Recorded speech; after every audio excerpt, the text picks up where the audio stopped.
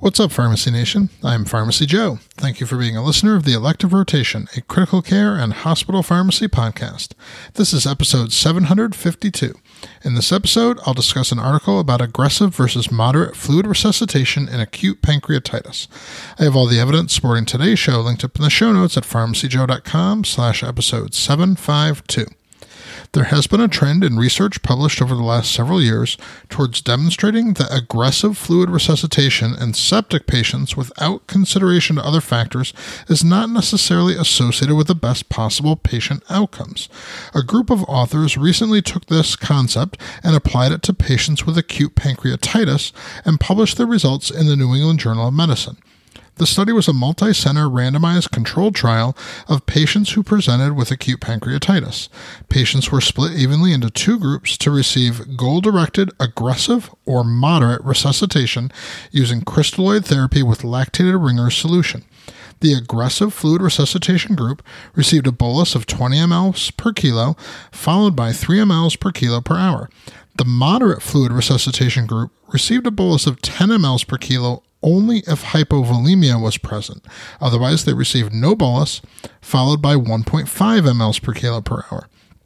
The primary efficacy outcome was the development of moderately severe or severe pancreatitis during the hospitalization, and the main safety outcome was fluid overload. After 249 patients were enrolled, a pre-planned interim safety analysis was performed, and the study was terminated early after only enrolling 1/3 of the planned study population. While the efficacy outcome was similar between groups, the safety outcome of fluid overload was far more common in the aggressive management group, with 20.5% of patients developing fluid overload versus only 6.3% in the moderate fluid resuscitation group. The authors concluded in this randomized trial involving patients with acute pancreatitis, early aggressive fluid resuscitation resulted in a higher incidence of fluid overload without improvement in clinical outcomes. The editors of the New England Journal of Medicine invited expert commentary to be published alongside the study in the form of an editorial.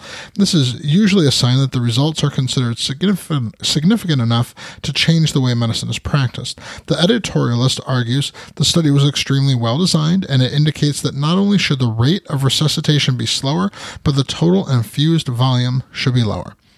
Members of my Hospital Pharmacy Academy have access to a review of the practice of deresuscitation and over 200 practical trainings on aspects of hospital pharmacy that cover critical care, emergency medicine, infectious disease, and general hospital pharmacy, as well as many other resources to help in your practice. To sign up, go to pharmacyjoe.com/academy. Thank you so much for listening. I'll see you in the next episode of the Elective Rotation.